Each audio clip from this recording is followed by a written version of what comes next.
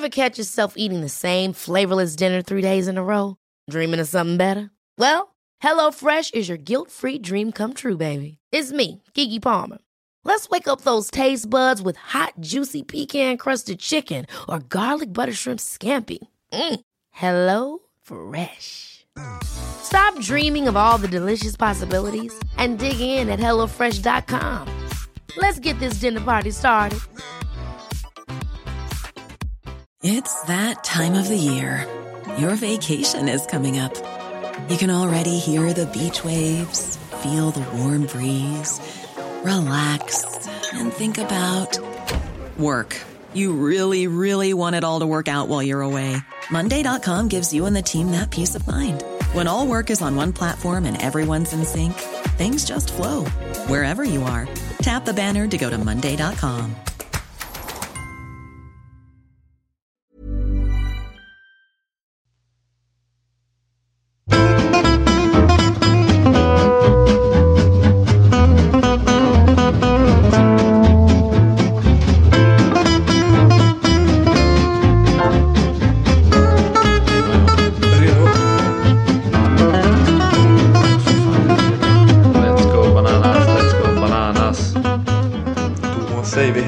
Välkommen till den här veckans episod av Handbollspodden Avkast då. Charlie Sjöstrand, Josef Pujol och Emil Sjölin. Vi har ju dubbla finalserier att prata om. Men jag tänker att vi inte ska börja i den änden utan vi ska börja med ett litet quiz. Det finns endast 2 frågor då. Och frågan är... För oss eller lyssnarna? Vad sa du? Ja, egentligen till er, men jag tror att när jag ställer frågorna till er så tror jag att lyssnarna också kommer försöka svara under tiden. Detta hände då i lördagskväll. Då avslutade Thåström sin turné i Globen på hemmaplan. Mycket mäktig spelning. Jag var där. Det första jag ser när jag går in i Globen är 2 handbollsrelaterade personer. Jag ser dem på avstånd så de har inte sett mig. Vilka är dessa 2? Oj, Axler känns Thåström-kompatibel. Det är verkligen en bra gissning. Faktiskt, jag tror han... Om jag tittar så här på publiken som var på Thåström så tickar han många boxar. Han har åldern, han har frisyren, auran. Ja, men han skulle absolut kunna vara där, men det var inte han. Skurus för detta tränare Mats Kardell var där. Sen är ju frågan om du såg honom eller inte. Ja, det är ju också... Han är ju... Det visste man ju att han var där, så att säga. Men det var inte han jag såg. Nej, men det finns en Bayern-koppling. Aha. Ja, Kalle och Ann är ju galen i Thåström. Jajamän, Kalle Mattsson och Ann Hopfgarden. Det var så jävla kul. Ja, jag vet inte hur många pers det var där inne, men det måste ju vara 25 000 liksom. Eller kanske 15, inte vet jag. Men det absolut första är deras 2 ansikten glida förbi. Båda såg taggade ut.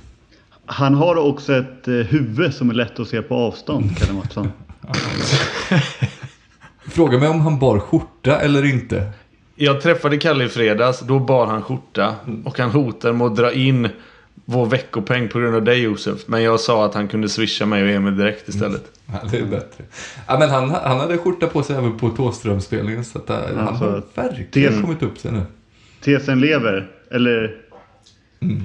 Men det finns också något väldigt snyggt Bayern-aktigt. Jag var ju där med en kompis som inte hade någon handbollsconnection, så pekade jag så här: kolla, där är Hammarbys vd. Det tyckte han var väldigt läckert att vdn går på Thåström.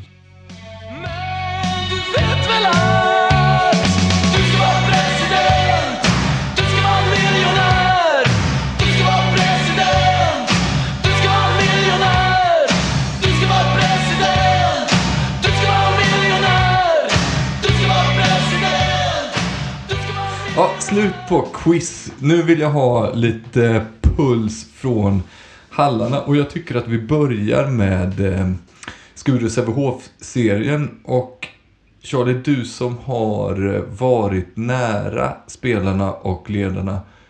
Jag tycker att den här serien ser lite grinigare ut än vad det brukar göra. Jaha. Och då menar jag inte grinig som är lipig eller så, någon, utan att det slängs lite käft. Det är lite arga blickar.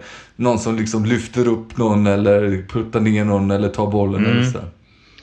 Jag hade faktiskt exakt samma tanke i framförallt match 2 från Sävehof. Att det kändes nästan som att det var något de hade liksom pratat om. Att de kom en helt annan attityd. Vi kanske ska börja i match 1 i och för sig. Men de kom med ett helt annat uttryck i match 2. Och tänkte på samma sak faktiskt. 100% enig. Att det var en enorm attitydsskillnad från Sävehof-håll i attityd 2. Eller attityd 2 i match 2. Tänkte ni på det allra första som hände eller? Den är uppskriven som en liten anteckning här. Att, jag gissar då att du tänker på det här när det skakas lite hand och det är lite lugnt och stilla. Så tar Jamina Roberts bollen och sular in den rätt på linjen. Och så pang, är det igång. Ja, precis. Exakt den tänker jag på. Alltså motsvarigheten till att någon har sparkat ut bollen över sidlinjen i fotboll. Så tar de andra bollen och kastar inkast och försöker göra mål. Är det här grisigt eller inte? Ja, men jag är ju i mångt och mycket en cyniker. Men här tycker till och med jag att det är lite väl över gränsen. Det var ju till och med en tidningsartikel för 2-3 år sedan när Önnereds Ida Mikkelsen gjorde detsamma. Bara då mittsexan då valde att spela tillbaka bollen då. Hon var inte riktigt med, hon var inte med på samma noter. Men nu Haggerty tog ju läget, vilket ju också känns ju rimligt ändå att det är svårt att ha sån överblick liksom, att tänka att man inte ska göra det. Det är ingen som heller kan lasta en linje för att inte tänka. Nej, precis. Vi håller den här linjen nu, kan man ju också tänka. Nu håller vi ihop som lag här. Jag är ledsen. Ja, men hon missade ju ändå. Så att hon liksom... Ja, precis. Hon gjorde det så. Jag tar frikast istället. Ja, exakt. Utstrålar hon det kroppsspråket också? Som när en domare liksom inte vill ge 2 minuter till bänken. Men pappa delegat har sagt att nu har han stått upp här. När han kommer ut och liksom... Alltså jag spelar i samma lag som delegaten. Så jag måste ju ge dig 2 minuter. Jag vill egentligen inte, men nu är det så. Snyggt noterat, men ska vi ha lite kronologi i det då, så får vi väl börja i första matchen. Och vad var det då som hände där? Alltså, jag tycker så här att enkelt förklarat så gjorde Sävehof en väldigt bra match i Nacka bollhall när lagen möttes där i, kan det ha varit februari? Mars kanske? Februari tror jag. Du tänker på andra seriematchen då? Alltså andra gången de möts i serien. Precis. Ja. Då hade ju Sävehof förlorat på hemmaplan, spelat kryss 2 gånger i kuppen och sen förlorat på shootout. Så att Skuru hade ju helt klart övertag. Men den här matchen så dominerade Sävehof och fick väldigt hittade väldigt fina ytor i det här förmättförsvaret som Skuru praktiserade. Och min känsla när jag såg match 1 var att Sävehof det såg ut som att de tänkte att vi gör bara samma sak nu. Vi löste det sist. Men givetvis hade Skuru så här, okej, det här gjorde de sist mot oss. Det ska vi inte gå på, så nu styr vi om här. Plus att de Jong var med nu, hon saknades i seriematchen. Och det är klart att det är en försvarsspelare av rang att få in i ett sånt försvar. Så det kändes som att Sävehof var lite naiva tyckte jag i match 1. Och trodde att det skulle lösa sig. Medan Skuru var jävligt pålästa och spelade liksom en väldigt bra bortamatch. Spelade långa anfall, tålmodigt och hade en systematik för att liksom stänga ner Sävehofs framförallt genombrottsförsök. Sen är det ju, alltså, det ska vi återkomma till på alla de här finalerna egentligen, att det är ofta tillfälligheter och i slutändan så skiljer det bara några mål och det hade lika, alltså så här, några grejer till som gick Sävehofs väg, så hade de kunnat vinna match 1 också, men det hade inte känts logiskt, utan Skuru var helt klart bättre, tycker jag, den matchen. Och det är min övergripande känsla att Skuru var taktiskt bättre förberedda till match 1 än vad Sävehof var. Ja, jag håller helt med, för att vi pratade lite om inför slutspelet det här med att framförallt kring herrarna och Ystad IF, tror jag, att liksom lite, men nu är det slutspel, nu kommer de höja sig lite, och att Sävehof efter en så pass enkel kvart och semifinal liksom lite glömde bort det till match 1. Det här med, men att Skuru då tog till fasta till det och skruvade ännu mer på små detaljer som man ju gör i matcher mer än i den vanliga serielunken, så att säga. Och att att Sävehof blev lite tagna på sängen och tänkte att men vi kör ju på som vi alltid har gjort. Det som lite, nu är det ju alltid lätt att sitta med så här i efterhand och säga, men att det som lite bekräftar det är ju Sävehof själva. För att det var ju en verkligen total scenförändring i hur Sävehof agerade i match 2 då. Alltså dels att de, nu såg jag bara 15-20, men att de liksom så här la på lager i sitt taktiska spel, i sitt försvarsspel, justerade grejer, går upp på någon typ av 5-1, sned 5-1 mot Bjärrenholt och massa sådana grejer som man liksom kan förvänta sig redan i match 1. Men att de blev liksom lite tagna på sängen av att det var final, kändes det som. Vilket är extremt märkligt och ett underbetyg till framförallt tränarteamet. Jag tycker att i match 1 så spelade Sävehof formidabelt försvarsspel. Men bara i ungefär 6-7 minuter, där de var jätteaggressiva och bjöd inte på någonting. Sen så helt plötsligt när Malin Berndahl, tror jag, gör Skurus första mål, så blev så vet jag inte vad som hände, och Sävehof blev alltså det var ju tydligt att de ville locka till skott utifrån, men i den liksom så här tänket att tro på sitt tech och målvaktsspel, så var det att de blev väldigt defensiva och framförallt passiva, vilket såklart passar Skuru jättebra. Mattias Holmberg fick sätta spärrar på allt och alla, eftersom de bara stod på en rak linje i princip på 6,5 meter och väntade in dem liksom. Bjärrenholt var ju väldigt bra i första halvlek i den första matchen. Jag tror hon hade handen på antingen då att hon gjorde mål eller assist, typ de 10 första av Skurus mål. Ja, det kanske var så att det var så många. Jag tycker även i andra halvlek att det är först då som Mattias Holmberg börjar komma igång rejält, och då tror jag att det är Bjärnholt som spelar in till i princip alla dem också. Så att, nej, hon var ju riktigt bra. Så att det var ju ganska så här, på sätt och vis ganska klart att okej, vad behöver Sävehof göra? Jo, de behöver se till att Bjärrenholt får mindre yta. För gör de det, då får Mattias Holmberg mindre. Och alltså så här, det är punkt 1. Punkt 2, vi måste ha lite andra offensiva kreativa lösningar här. Det vi tänkte skulle räcker inte. Och det som jag kan imponeras över och som faktiskt förvånade mig, det är att på 3 dagar som det skiljer mellan de här matcherna då, att hinna sätta inte bara så här nya spel, men också att hitta tajmingen i det.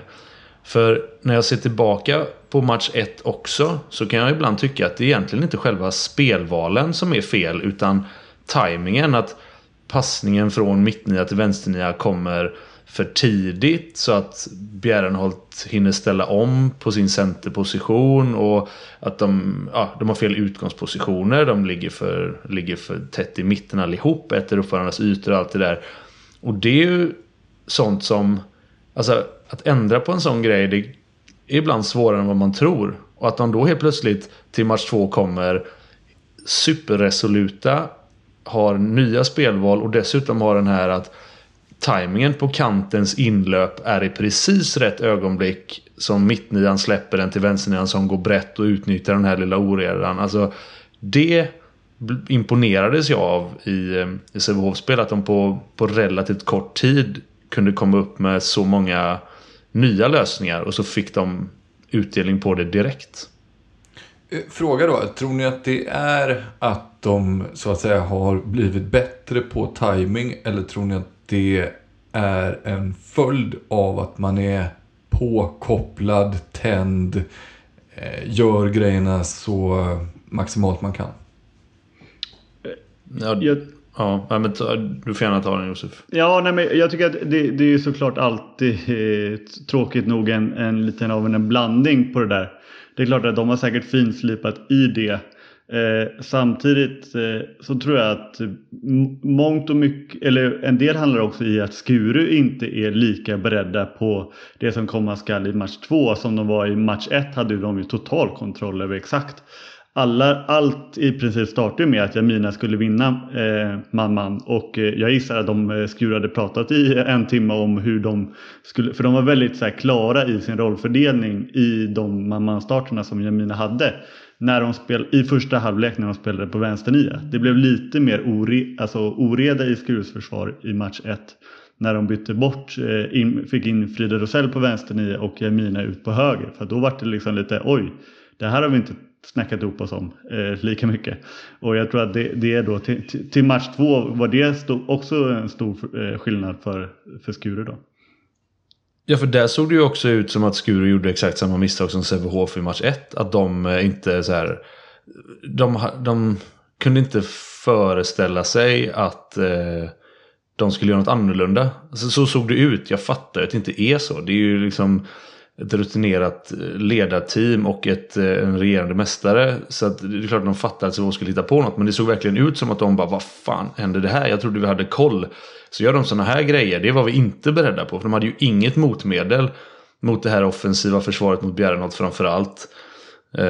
Och de blev mer och mer stressade, släppte fler och fler mål och försökte verkligen så här tvinga fram ännu mer då på Bjärrenholt som gjorde tekniska fel som vi sällan ser från henne. Men det känns ju också som att den var nog ganska svår att förutse för Skuru-teamet eftersom det var liksom nästan den direkta motsatsen till vad Sävehof gjorde i match 1.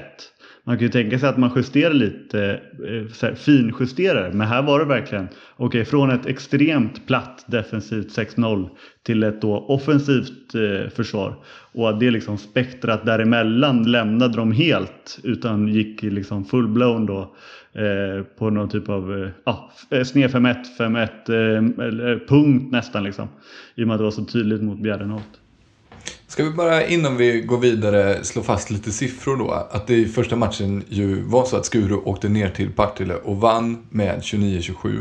Och sen glider vi in i match 2 och då spelar vi istället i Eriksdalshallen i Stockholm. Och då står det ju 19 till Sävehof och 10 till Skuru efter halvlek 1. Så att har vi det liksom tätt i minnet nu när vi pratar vidare. För det är ju det som händer. Scenförändringen från en första match där Skuru är lite bättre än Sävehof på bortaplan till att Sävehof är totalt dominanta i Stockholm. Ja, och sammanfattningsvis så var det 3 stora grejer som var ansiktslyftet i Sävehof. För det var det offensiva försvaret som Josef nämnde. Där de fick jättebra ordning på Bjärrenholt. De spelade superaggressivt på Mattias Holmberg. Att de tryckte i kontringen, det såg jag inte heller i första matchen. Alltså, det är svårt att trycka i kontring när du inte får tag i bollen, såklart. Men även när det fanns chanser så såg de inte så intresserade ut. Eller det var inte den här. Men här var det påkopplat. De sprang ta med fasen på allt. Tryckte sönder Skuren första halvleken. Och i anfallet så tyckte jag att det var ett betydligt mer... men de gick på mål. Alltså den här superslitna klyschan. Vi måste titta på mål och gå framåt. Men det var stundtals var det fan med så enkelt det såg ut. Att i match 1 så var det, nu ska vi dra isär den här spelaren och så kommer du i det här spelmönstret. Och så tror vi att de reagerar så här. Första målet de gör, Laura Jensen bara... Okej, Bjärrenholt, här står du som spets. Jag skiter i det. Jag går rakt på det nu. Så springer jag förbi dig och så skjuter jag. Oj, 1-0. Och så var det flera gånger. De bara bestämde sig att nej, men nu kör jag här. Jag trycker fram och så skjuter jag och så blir det mål. Och Nordström hade en räddning tror jag på hela första halvlek. Så att, det var de 3 stora grejerna som gjorde att Sävehof ledde med 9 i halvtid. Men sen skulle ju matchbilden förändras en del till andra. Jag tyckte Jamina Robert sa det väldigt snyggt till er i tv också, att efter första matchen så kändes det som att Skuru kunde Sävehofs spelval bättre än vad de själva kunde, och att de bara, nej men nu får vi skita i massa rörelser och sånt och bara tänka gå på mål istället. Så att, de var ju även själva inne på det. Men då till scenförändringen, ligga under med 9. Ni gjorde ju en intervju med Mattias Holmberg när ni frågade så här, ja, men hur ska ni tänka nu när ni kliver ut i andra? Och alla som tittar och så tänker jag att vad fan ska hon säga? Ja, vi ska göra lite annorlunda, vi ska kämpa lite hårdare. Men ingen tror ju på riktigt att man kan vända en matchbild på det sättet som Skuru gjorde, för i andra halvlek så var de ju mycket bättre än Sävehof. Hade inte marginalerna varit 9 mål utan kanske 5, 6, 7, vilket det brukar vara i en vanlig match, då hade de glidit förbi, och känslan var ju i hela andra halvlek att om de kommer i kapp, om de får liksom häng på det här, då kommer de glida förbi och vinna det här. Ja, 100%. Och de gör lite samma grej som Sävehof på något sätt. Att de säger, okej, nu får vi skita i det här. Nu slänger vi ut, det första vi gör är att vi slänger ut 2 offensiva försvarare. Försöker stressa dem. Fick utdelning på det. Josef kan säkert lägga ut texten kring varför de fick så bra utdelning. Annars kan jag också göra det. Men det var en omställning jag gjorde. Gick ut i ett 2-4 eller ett 4-2 rättare sagt. Stressade fram lite förhastade avslut från Sävehof. Och så tryckte de själva. Och det man ska komma ihåg även från första halvlek, det stod 4 lika, och alla de 4 målen hade tillkommit på Skurus vänstersida, alltså Sävehofs högre sida i försvaret. Där de brutit igenom 3 gånger om De Jong, Voutilainen, hittat ut till Elin Hansson. Så att i sitt andra fastryck hade Sävehof fruktansvärt svårt att stänga igen sin högersida i försvaret. Och det tog Skuru verkligen fasta på i den andra halvleken. Alltså hur många karbonpapper uppspel var det? Som bara, de tryckte upp, bollen gick till vänsternio. En gång, var tredje gång så dök De Jong igenom och satte den. Men ofta så bara ett utspel till Elin Hansson som inte hade sprungit ner i struten, utan hade den här halvhöga utgångspositionen där hon kommer snett uppifrån och skär in. Alltså gjorde hon 5 eller 6 sådana mål i andra halvlek. Det kändes som att det var bara and another one, and another one, and another one. Och helt plötsligt, vad fan, nu har de gjort 7 raka mål här. 24-25 var de uppe och nosade på. Ja, väldigt snyggt. Och den där, alltså när hon hoppar därifrån, Elin Hansson, det är nästan hennes bästa läge. Hon sätter väldigt mycket där. Ja, hon är jävligt bra där. Alltså, det är det jag tycker är en av alltså, Elin Hanssons storhet är att hon är så mångfacetterad för att vara som kantspelare, att hon behärskar så många element. Jag berömmer ofta hennes försvarsspel som är grymt. Hon är bra från struten, men hon är också det här, kan komma snett uppifrån, alltså variera sina avslut. Alltså hon var ju grym, hon var ju matchens queen, alltså hon var fantastiskt bra. Får jag fråga en grej? När man kastar ut ett sånt 4-2-försvar, när man liksom frångår det man har gjort innan helt och hållet, så är det någonting man har som tränare tränar på med sitt lag och så här, men det här kan vi kasta fram om det skiter sig? Eller är det någonting man får dra för laget i pausen? Berätta, men så här ska vi göra liksom. Nu har vi inte testat det här innan, men jag hoppas att det flyger. Josef, du som har haft Magnus. Alltså jag har väldigt svårt att se att de har tränat på det. Kanske att det är någonting de har liksom lagt till och har kört någon gång på träning och liksom pratat lite om vad syftet är och vad de framförallt vill åt. Men så är det väl mycket att liksom så här, sätta ut 2 spelare som är lite bra på att vara energiska och jobbiga. Jag gissar på att Bjärrenholt och Elin Hansson typ. Jag såg inte andra halvlek. Men och att liksom hitta de typerna det passar och liksom gör någonting som motståndarna inte är beredda på. Jag tycker ju att det görs för lite sådana här grejer. Det är klart, jag kan tänka mig att det är också nu för att i och med att i final så spelar det inte så stor roll vad man torskar med. Men det tycker jag ju generellt i och med att vi har en slutspels... ett slutspel i Sverige, så tycker inte jag målskillnaden brukar bli. Jag är förvånad över att inte fler lag gör sådana här grejer oftare. Men med det sagt tycker jag att det är jäkligt imponerande att de vågar, så att säga. Det blir det är ju en typ av Hail Mary, och jag tycker att det är helt rätt att ta den chansningen. Ja, vi frågade de Jong efteråt också i studion om det är det så här, precis den här frågan som du ställer. Är det här någonting ni hade i bagen, eller var det något ni tog på uppstuds? Och svaret blev väl precis det som du sa, att det är ju inget, inte så att vi har tränat jättemycket på det, men vi har testat det någon gång och vi fick chansa lite grann. Så att det var ju som du säger, så fick de den perfekta utdelningen på det, och jag tycker också att Sävehof agerade väldigt märkligt i det. De hade väldigt jag tyckte det var förvånande hur de valde att tackla det i 6 mot 6.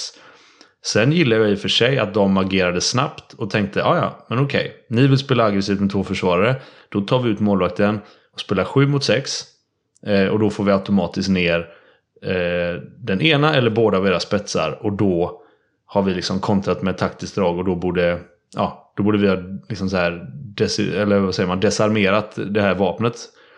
Ja, och det är samma sak. I teorin men det som händer alltid när du spelar 7 mot 6 är att tempot går ner. Att du ligger, då är det inte det här stenhårda attackspelet. Man blir lite passiv och spelar lite mer minihandboll och ska leta efter de här luckorna. Och det var ju bevisligen inte Sävehofs melodi i match 1, och det var inte Sävehofs melodi i match 2. Och så fick man dålig utdelning, kasta bort några bollar, Skuru gjorde några öppen kasse, och helt plötsligt var man, det här 7 mot 6-spelet funkar ju inte. Okej, då försöker jag gå tillbaka till att hitta lösningar i 6 mot 6. Och så kände de hela tiden att vårt avstånd krymper för varje jädra anfall här. Så till slut var det ju, jag säger det, när Thea Blomst till slut fick gjort det där 26:e målet. Man såg hur alla axlar i gula tröjor bara så här, de liksom bara sjönk lite. För hade det inte kommit och Skuru hade kommit upp till 25-25, det vet inte fan om det inte hade varit spiken i kistan där och då. Men att de bryter det momentumet efter 0-7, får in ett linjemål och bara okej, nu har vi 2 måls överläge här, och sen så gör de 1 mål till. Nu har vi 3 måls överläge. Då är det helt plötsligt ett stort överläge från att ha haft 9 och tappat det. Så var känslan där att de liksom, men gött, nu har vi lite buffert igen. Men så små marginaler. Det hade nästan behövts en idrottspsykolog i det här avsnittet för att reda ut det där. Men det är också väldigt ovanligt att man tar ikapp ett sådär stort avstånd när man inte har en jättematch på någon av målvakterna. Och det är väldigt ovanligt att Skuru överhuvudtaget byter målvakt. Det ser man ju inte så ofta. Och nu byter de fram och tillbaka mellan första och andra målvakt. Och också släppte in tredje målvakten, den unga Ellen heter hon väl, i förnamn, Dahlström i efternamn i alla fall, som var inne och gjorde några i och för sig rätt fina räddningar, men det märktes ju också att hon kanske inte riktigt är färdig på den här nivån, och så tillbaka och fram och tillbaka. Har du någonsin sett det förut, Charlie? Att man byter in alla målvakterna fram och tillbaka? Eller så här mycket? Nej. Alltså det är liksom, man har ju knappt sett de andra målvakterna.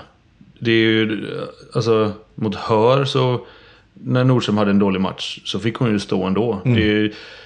Det är ju lite det sätter man ju på pluskontot för Sävehof, så att säga, att de faktiskt har 2 målvakter och använder det väldigt bra i match 1. Det Börjesson gjorde en fin första halvlek. Kron Andersson kom in och höll på att verkligen göra match av det. Eller gjorde match av det och höll på att räcka. Så att där är ju inte Skuru bevisligen. det mesta man har sett av andra målvakten Björkman, Linnea, va? Det var ju då, eller som jag har sett i alla fall, det var ju då när Josefin Nordström fick det där skottet i ansiktet i första matchen. För hon, jag vågar nästan killgissa att hon typ har någon så här sjuksköterskeutbildning, för hon var jävla aktiv med att liksom så här rota i medväskan och hitta grejer liksom. Det kändes som att det var lite så här, nej fan, vadå, jag ska ju inte stå för att det var så länge sedan liksom, ja exakt, fan ta lite is här så löser vi det här. Fy fan vilken härlig målvaktskollega att ha. Ja, skämt. Annars är bara, du ska nog gå och sätta dig nu, va? Du ska nog inte stå med, va? Jag får nog gå in och lira här nu, coach. Hur många fingrar har du tvärtom. nu? Nej, vad fan, du ska stå. Ja, det var nästan 3. Du har rätt. Det var nästan 3. Nej, så är det. Men om vi nu ska sätta upp det här då. Det är ju verkligen ett sånt mindgame nu, tycker jag. Alltså, vad ska tränarna göra nästa gång? De har båda gjort lite grejer som har funkat skitbra. De har också drabbats av några grejer som de absolut inte har kunnat lösa. Nu viftar båda två med fingrarna här och drar en liten lapp här. Josef får börja svara. Ja, tack. För det som är intressant är ju att det är en match av 5 är ju att känslan är att bägge lagen lite har visat alla sina kort. Alltså så, nästa gång kommer inte Skuru gå upp i ett 3-3-försvar liksom, utan nu vet ju Sävehof att det är 4-2 som är alternativet.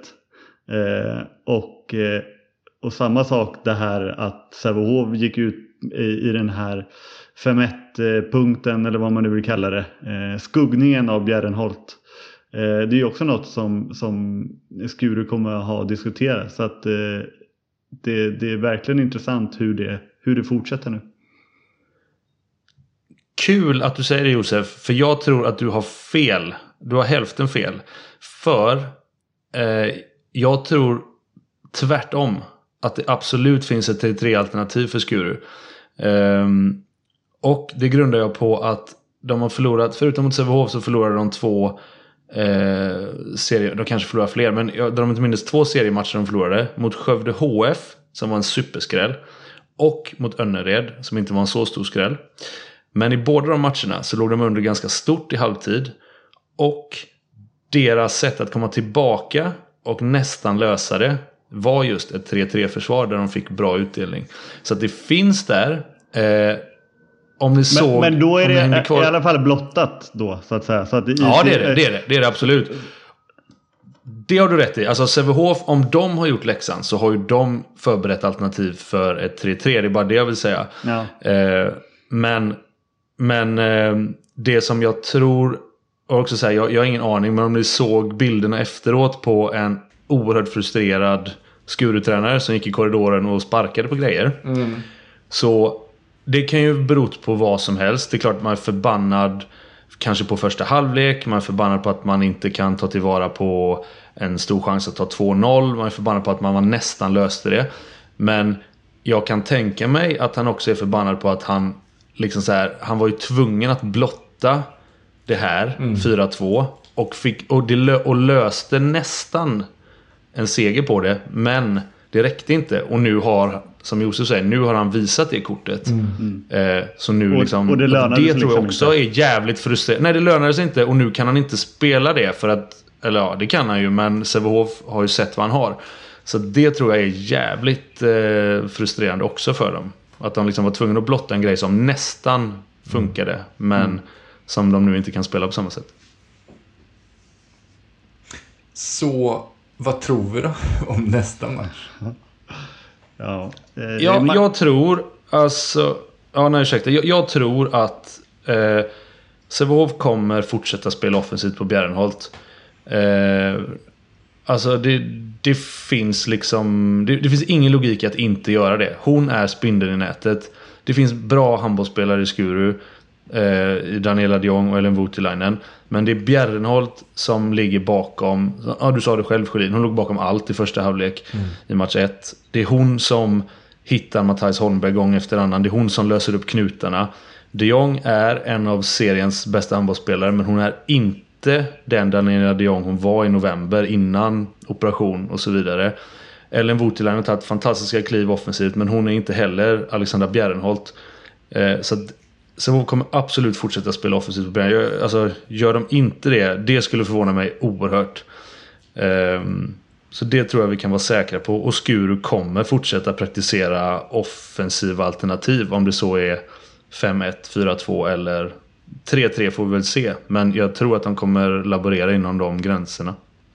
Det ska bli spännande att se vad det blir för drag och motdrag på motdragen och så då. Kul att notera att det ju då är 2 bortasegrar där. Vilket det också är i handbollsligans möte. För där är det också så att vi har inget hemmalag har fortfarande vunnit framför sin egen publik. Och jag tänker att vi rör oss vidare nu då från damerna till herrarna och pratar lite Skövde och Ystad. Det är en jävla härlig batalj det där också. Ska vi börja med första mötet då, så har vi den kronologin också snygg och tydlig. Och då får vi åka ner till Skövde. Och så får vi sätta oss in i först då hur Skövde tänkte och tog sig an den här matchen. Men kanske ännu mer intressant då vad det är som Ystad har sett och gjort som löste att de till slut då fick in 30 bollar mot Skövdes 28. Ja, men jag såg ju matchen, men jag minns inte så mycket detaljer från match 1 faktiskt. Jag blev helt uppslukad av match 2 här förleden. Ja, men jag kan... jag vet att jag har grejer från match 1. Men börjar du så kommer jag komma precis. på det. Exakt, precis. I'll jolt your memory så att säga. Den stora grejen var enkelt förklarat att de spelade superaggressivt på Mattias Helt Jepsen. Han fick inte alls det här goda utrymmet som han gillar att ha, där han får leka handboll och må bra och lira in den till Dan Bekansen 3-4 gånger på halvlek och allting är frid och fröjd, utan där spelar de jävligt aggressivt mot det. Och det fuckade upp Skövde lite. Det är samma, de kan ju inte varit överraskade över att Ystad skulle försöka få stopp på Mattias Helt Jepsen. Men att Ystad skulle göra det så bra var de kanske inte förberedda på riktigt, Skövde. För jag tyckte att de såg frustrerade ut och försökte tvinga fram grejer. Vilket är en kontrast i match 2 när vi kommer in på den. Att där ser jag en stor tydlig skillnad i hur de agerade. Och sen men alltså vi kan ju inte nämna Kim Andersson. Alltså den starten han har i match 1. Ystads 10 första mål så är han direkt inblandad i 7. Han har gjort några själv. Han har typ 2 mål, 3 assist. Ytterligare ett par inspel som leder till straff. Alltså de bara körde liksom. Man såg ju att han var rätt jävla sugen på att ta hem det här guldet nu till Ystad. Ja, verkligen. Jag tycker lite från match 1. Det som slog mig var lite samma sak i herrarnas som i damernas. På så sätt att jag tycker att Ystad IF känns som att de justerar mer detaljer inför varje match liksom. Så här vill vi spela. De har en extremt tydlig rollfördelning till exempel i alla 2-mot-2 situationer hos Jack Turin. De litar väldigt mycket på Stenmalm att klara framförallt Helt Jepsen då väldigt mycket och att man liksom, där kan man se spår, medan Skövde tycker jag mer går på sin trygghet och att de spelar på så som Skövde spelar oavsett lite vilka som står på andra sidan banan. Och att ibland så blir man lite, jag tycker att det är svårt ibland att förstå mig på Skövde. Och det gäller inte bara match 1 utan även match 2. För att till exempel då Kim Andersson han har ju fått enormt mycket yta ändå att jobba med. Alltså det är klart, det är Kim Andersson. Han tar det, alltså Han man kan inte skaffar sig yta. Exakt, man kan inte stoppa honom helt. Men jag tycker ofta som man blir liksom slående, att de blir slående passiva mot honom. Han ska inte få ta 3 steg, gå upp i luften och hänga in på 8,5. Exakt. Det känns ju onödigt. Och han har ju vissa situationer som han tycker om, såklart, som alla spelare.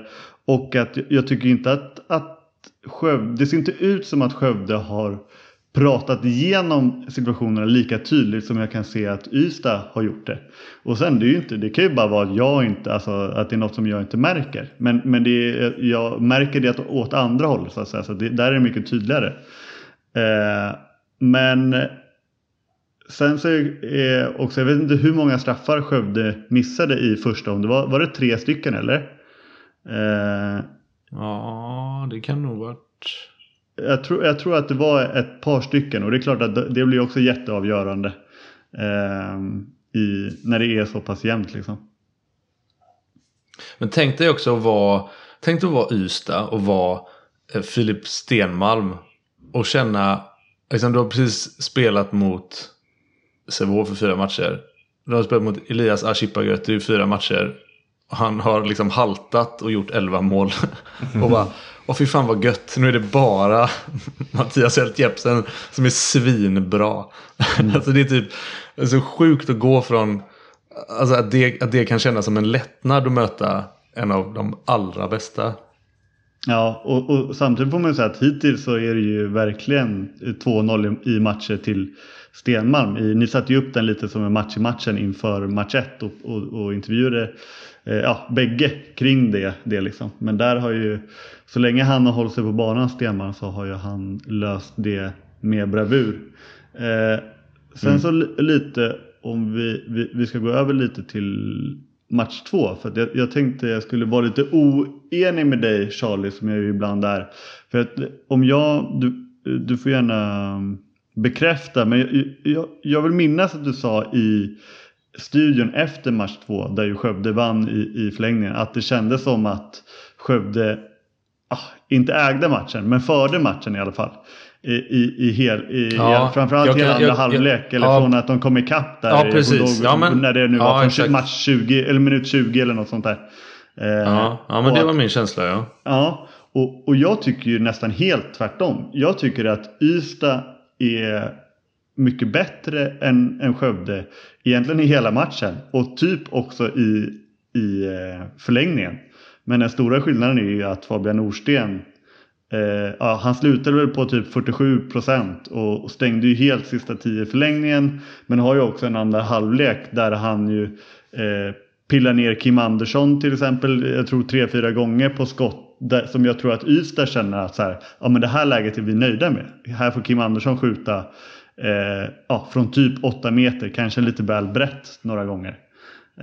Men att Fabian Norsten gör ju en fantastisk match. Och blir tydligt tungan på vågen liksom. Ja, men helt rätt. Alltså Norsten, grym. Alltså vilken uppryckning. Så det går ju inte att bortse från det. Men saken är att Wenfeldt var ju typ lika bra. Alltså han var ju, de landade ju, det rann iväg på slutet för att de gör inte ett enda mål i förlängningen, och Norsten har några fler, absolut.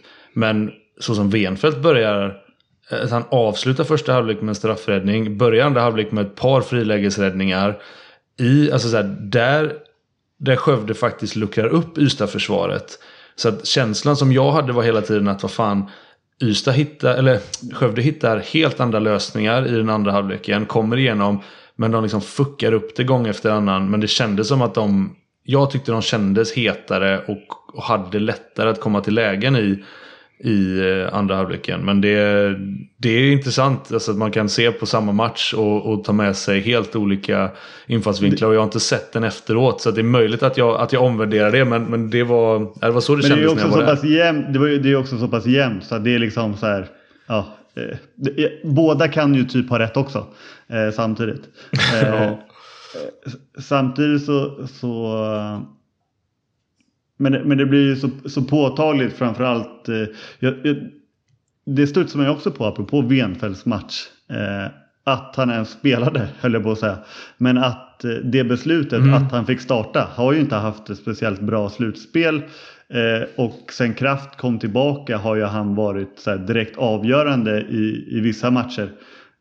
Var väl Sävehof match 5 blir det väl. Nej, match 4 måste det bli. På hemmaplan där andra halvlek där Kraft eller Ystad knappt hade någon räddning. Och han var ju även bra i match 1 och de vinner liksom. Och det beslutet att byta honom var ju med facit i hand också helt rätt. Det var ju coolt. Ja, men coolt. Precis, alltså det måste man ju, man måste ju imponera som du säger. Det är modigt av Oskar Carlén och liksom visar ju på fingertoppskänsla såklart när det blev som det blev. Och det ska man säga också, det visar den ju också i kvartsfinalserien redan när han bytte in Christian Zetterlund som fick starta mot Malmö. Så att han har gjort det precis. Det har han. Och man kan ju bara spekulera i vad det beror på. Om det är så här att han vill ha igång 2 målvakter. Han inte vara beroende för att den dagen Kraft inte har dagen då ska den andra målvakten inte känna att här har inte jag stått på en vecka liksom. Eller om det kan vara att Kraft faktiskt kommer tillbaka från hjärnskakning nyss. Kanske inte är optimalt att han ska lira varannan dag så mycket. Alltså man kan ju bara spekulera vad det är eller om det bara är superbra magkänsla. Men sen är det också som någon sa till mig en gång när jag liksom, han var ju bra sist, ni väljer att starta med den andra målvakten. Och han bara, ja, det är en målvakt. Om han missar första 5 då kan man alltid byta. Så att liksom så här, men jag håller med dig absolut att jag hade ju inte förväntat mig att han skulle starta Wenfeldt och det blev ju verkligen bra. Så är det ju verkligen. Där är ju handbollen en rätt rolig sport rent taktiskt tycker jag. Man kan göra den typen av chansningar för att det går så lätt att byta ut och byta in och byta sådär. Vilket gör de taktiska dispositionerna mer flexibla. Vad är det nu och sen då? Är det... Ja, kör. Nej men det är så här, min känsla i match 1, och det vet jag inte heller om du tycker att jag har fel då Josef, men där var ju verkligen att Ystad var spelförande eller förde matchen totalt. Skövde var ändå nära, kom tillbaka på grund av Ystad drabbades av 3 utvisningar i jävligt tät följd där liksom, och det höll på att lite stolpe in här och där, någon satt straff, så hade Skövde kunnat vinna match 1. Och vi ska ju verkligen komma ihåg att Ystad kunde ha vunnit match 2. Borde ha vunnit match 2. Rent av. Med tanke på vad som hände sista minuten. Men ändå så är det liksom, sitter man här och tar med sig att det tyckte jag att Skövde gjorde bättre i den andra. Alltså det är så här, när de vinner så är det så lätt att fokusera på det de gör bra och att det här var en stor skillnad från första matchen. Man kanske lurar sig lite, men jag tyckte i alla fall efter en lång utläggning här och det jag ska komma till sak, att när de i första matchen blev väldigt ställda och frustrerade och irriterade över att Helt Jepsen inte fick några ytor, och alltså Bekansen gjorde 2 mål eller 1 eller 2 mål i första matchen, Helt Jepsen 1. Alltså det var så här, de kom liksom aldrig loss från det riktigt. Medan i match 2 så kändes det som att de kom med vetskapen om de kommer fortsätta så här. De kommer spela svintajt och aggressivt på Helt. Det är inte säkert att han gör så mycket mål eller får mycket utrymme. Men vi är fine med det. Inte att vi kommer ha briljanta andra lösningar. Men däremot så här, då får vi fortsätta spela långa anfall. Ligga och spela smuggel. Få in Turin i mitten. Se om han kan få några skottlägen. Spela långa jävla anfall tills handen kommer upp. Och så får vi dra ett avslut. Och det kanske inte blir mål. Men vi kommer i alla fall inte försöka tvinga fram aktioner bara för att Helt Jepsen ska göra någonting. Och så åker vi på kontringar. Utan de levde med det på ett annat sätt. Och hittade andra lösningar på grund av att de spelade långa jävla anfall liksom, och högg när chanserna gavs. Och det tyckte jag var en stor skillnad. Att Helt Jepsen han kom i målproduktionen efter 40-45 minuter tror jag. Och sen landade han ändå på 5. För att när tillfällena bjöd så då högg han. Ja, alltså jag vet inte om jag håller med om att det var, eller det var säkert stor skillnad, men tycker nog inte att det var nytt, utan jag tycker bara att det är, när Skövde är bra, då är det så de gör generellt. Det är lite det jag har pratat om här flera gånger, att jag tycker Skövde spelar ett ganska spontant anfallsspel, och det är på så sätt att likt alla andra lag så kör de någon kombination i början, men jag tycker Skövde mer än andra lag, även om alltså, många kanske tar lägen i kombinationen för att det är där det brukar komma lägen, så att säga. Medan Skövde mycket mer bara, nej men vi fick ingen läge, så då ligger väl jag här och liksom ligger och trycker. Mattias Helt ligger ju bara och fördelar bollen ganska snabbt fram och tillbaka, vänster vänster 9, höger 9, och i Bjarni Valdimarsson ja, ligger och liksom så här brötar i så här tunga man-situation efter tung man-situation liksom, i ett och samma anfall. Och det är ju Skövdes grej, så att säga, att hitta just det här sena och att spela med mycket tålamod. Om vi ska göra en sån grej i den då. Nu ska vi till Skövde igen. Sätter vi upp Skövde som favoriter, eller sätter vi Ystad som vinnare på bortaplan igen? Alltså Skövde har ju, tycker jag, nästan är sämre hemma än borta. Så det är ju inte bra för dem att de har hemmaplansfördel. Men alltså till skillnad från dammatchen då, så tycker jag inte att det hade hänt så mycket. Alltså Kim Andersson, eller som du sa Josef, jag tror att Skövde har lärt sig något från match 1, utan Kim startade precis som han fick göra i första matchen. Han gick in och han låg där bakom de 5 första här med och bombade och gjorde vad han ville. Han landade på 8 mål plus 7 assist. Så det var inte så här. Matchbilden var ju väldigt lik. Bara att den här gången så var det Skövde som vann. Så därför är det svårt att säga att det här taktiska draget var verkligen smart. Utan det var så här, den här gången så räddade alla målvakterna bollen. Exakt, nej men jag tycker verkligen Skövde gör sin grej.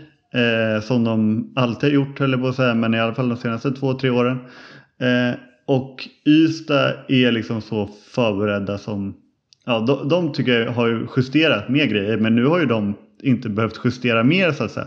Sen kan ju det komma ändå. Men det är ju verkligen små detaljer som avgör.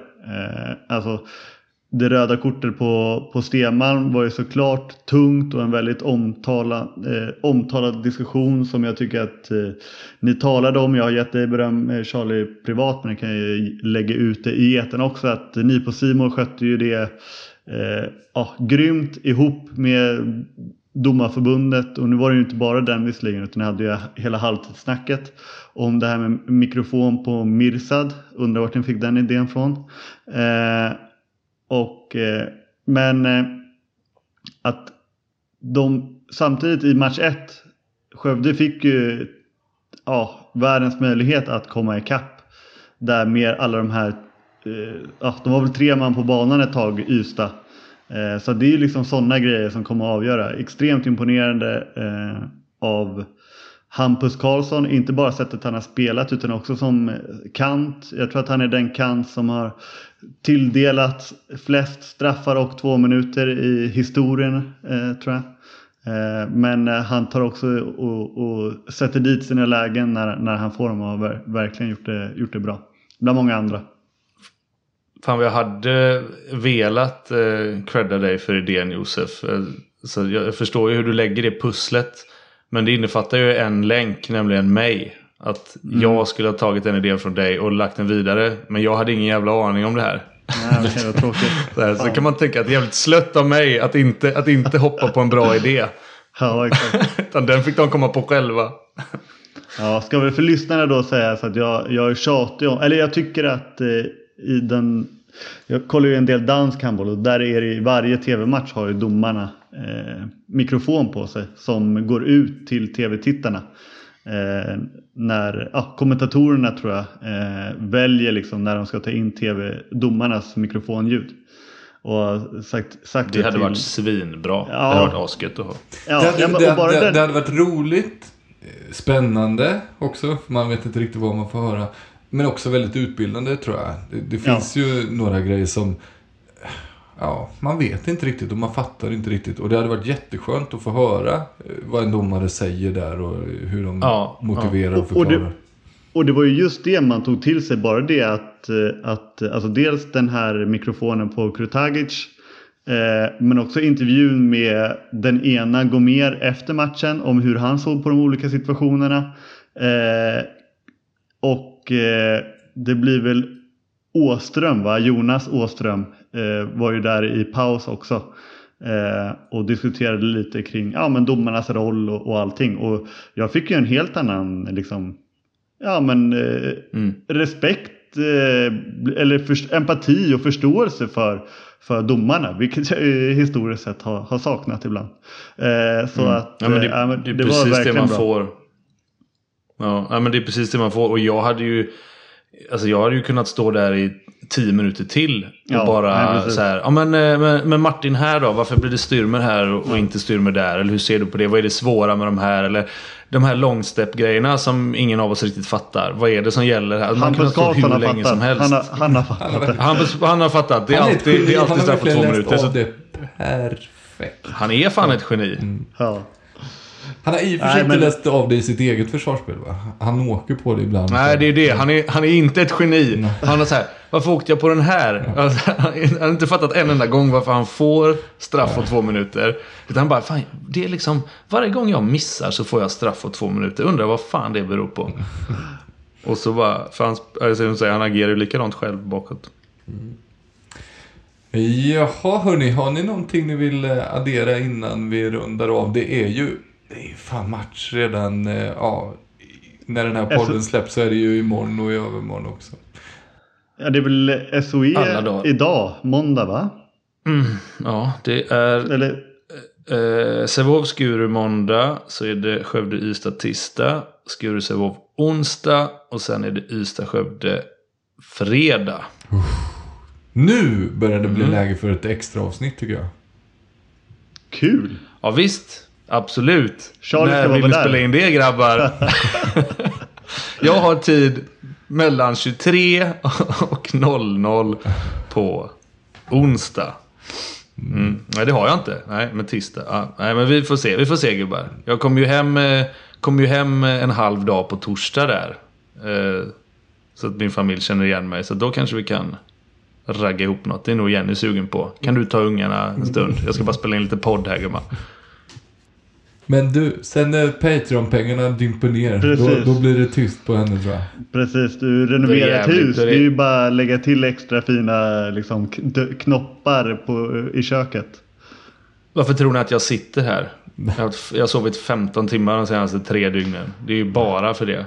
Men ni skulle ju kunna ta med Christian kanske, komma med lite fräscha infallsvinklar, slippa höra mitt kött. Det gör ju ni för fan dygnet runt ändå nu. Jag har faktiskt, det var länge sedan man fick höra en riktigt god anekdot om Sarahia i Drotta. Så det är jag faktiskt sugen på. Man blir ju det ibland. Han kan få lägga ut texten om Svenska Cup-lottningen där det är 3 gånger Halland i samma grupp ju. Exakt. Ja, han har haft finger i alla spel. I varenda syltburk. Ja, men då gör vi så, Charlie. Nu ska vi låta dig gå och knyta dig så att vi fortfarande kan ha dig hel och ren och fräsch i tv-rutan framöver. Säger vi då stort tack till Josef, Charlie och alla som lyssnar, och ett extra stort tack till alla våra patrons. Non, rien de rien. Non, je ne regrette rien. Ni le bien qu'on m'a fait, ni le mal, tout ça m'est bien égal. Non, rien de rien. Non.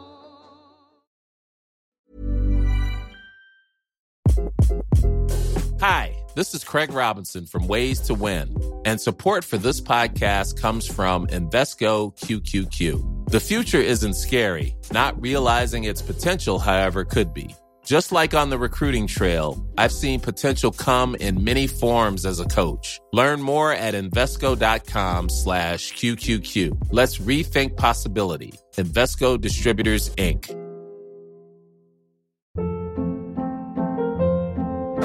Hold up. What was that? Boring. No flavor. That was as bad as those leftovers you ate all week. Keke Palmer here, and it's time to say hello to something fresh and guilt-free. Hello Fresh. Jazz up dinner with pecan-crusted chicken or garlic butter shrimp scampi. Now that's music to my mouth. Hello Fresh. Let's get this dinner party started. Discover all the delicious possibilities at hellofresh.com.